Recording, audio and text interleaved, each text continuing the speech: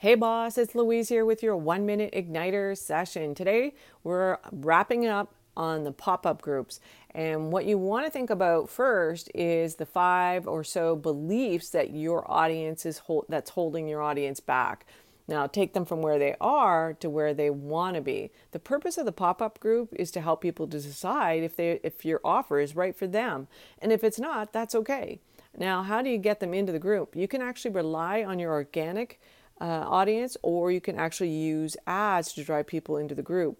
Now they have to opt in. That's key because you want to make sure that they're expressing the interest and that they're actually going to take it seriously. You can do an email opt-in or a messenger opt-in, really doesn't matter. Now all videos should be short. You should actually be not selling every day. There is no call to action. You should be just seeding each day around that topic. Now, if you want to increase participation, you can actually incentivize them. If you participate every day during this challenge, there's a prize, whatever that might be. You could do something like that.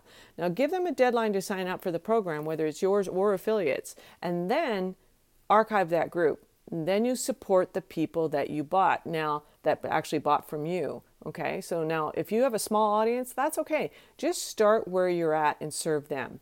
Thanks so much for listening. Go to louisecorville.com/offer to find the offer template for your next offer. Bye for now.